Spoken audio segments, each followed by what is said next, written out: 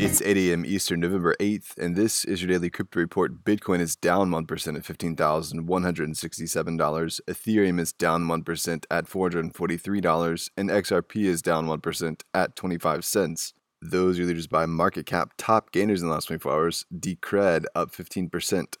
Today's episode is brought to you by the digital marketplace Ungrocery. If you've ever thought about who your food comes from, Ungrocery is the place to shop. Join the food people online at ungrocery.com.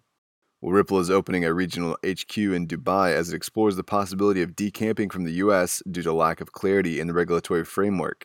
Navin Gupta, managing director for South Asia and MENA at Ripple, said Ripple already has a significant client base in the MENA region, and the opportunity to co-locate with our customers made Dubai a natural choice.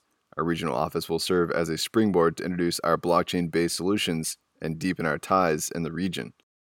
Well, Ernst & Young, the trustee of the shuttered Canadian exchange QuadrigaCX, has laid out a plan for compensating users who lost funds in the messy shutdown of the exchange. Ernst & Young is looking to settle user crypto claims on the date when the exchange declared bankruptcy, which is April 15th, 2019, when Bitcoin was trading for right at $5,000.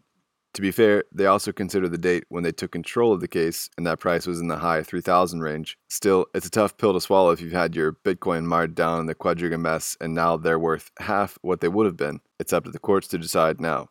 Well, Sygnum started staking services this week, offering annual rewards for Tezos. Sygnum said it's the first regulated bank to launch Tezos staking, so users can earn up to 5% annually from holding with the crypto bank. Martin Berger, Chief Clients Officer, said more proof-of-stake tokens could be added in the future.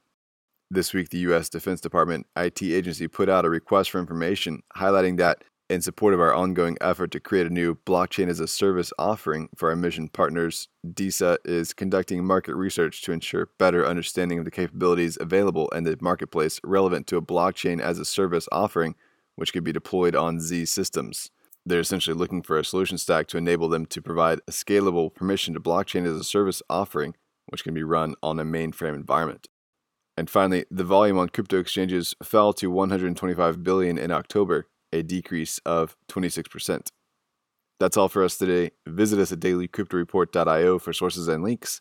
Find us on social media, add us to Alexa Flash Briefing, and listen to us everywhere else you podcast under Daily Crypto Report.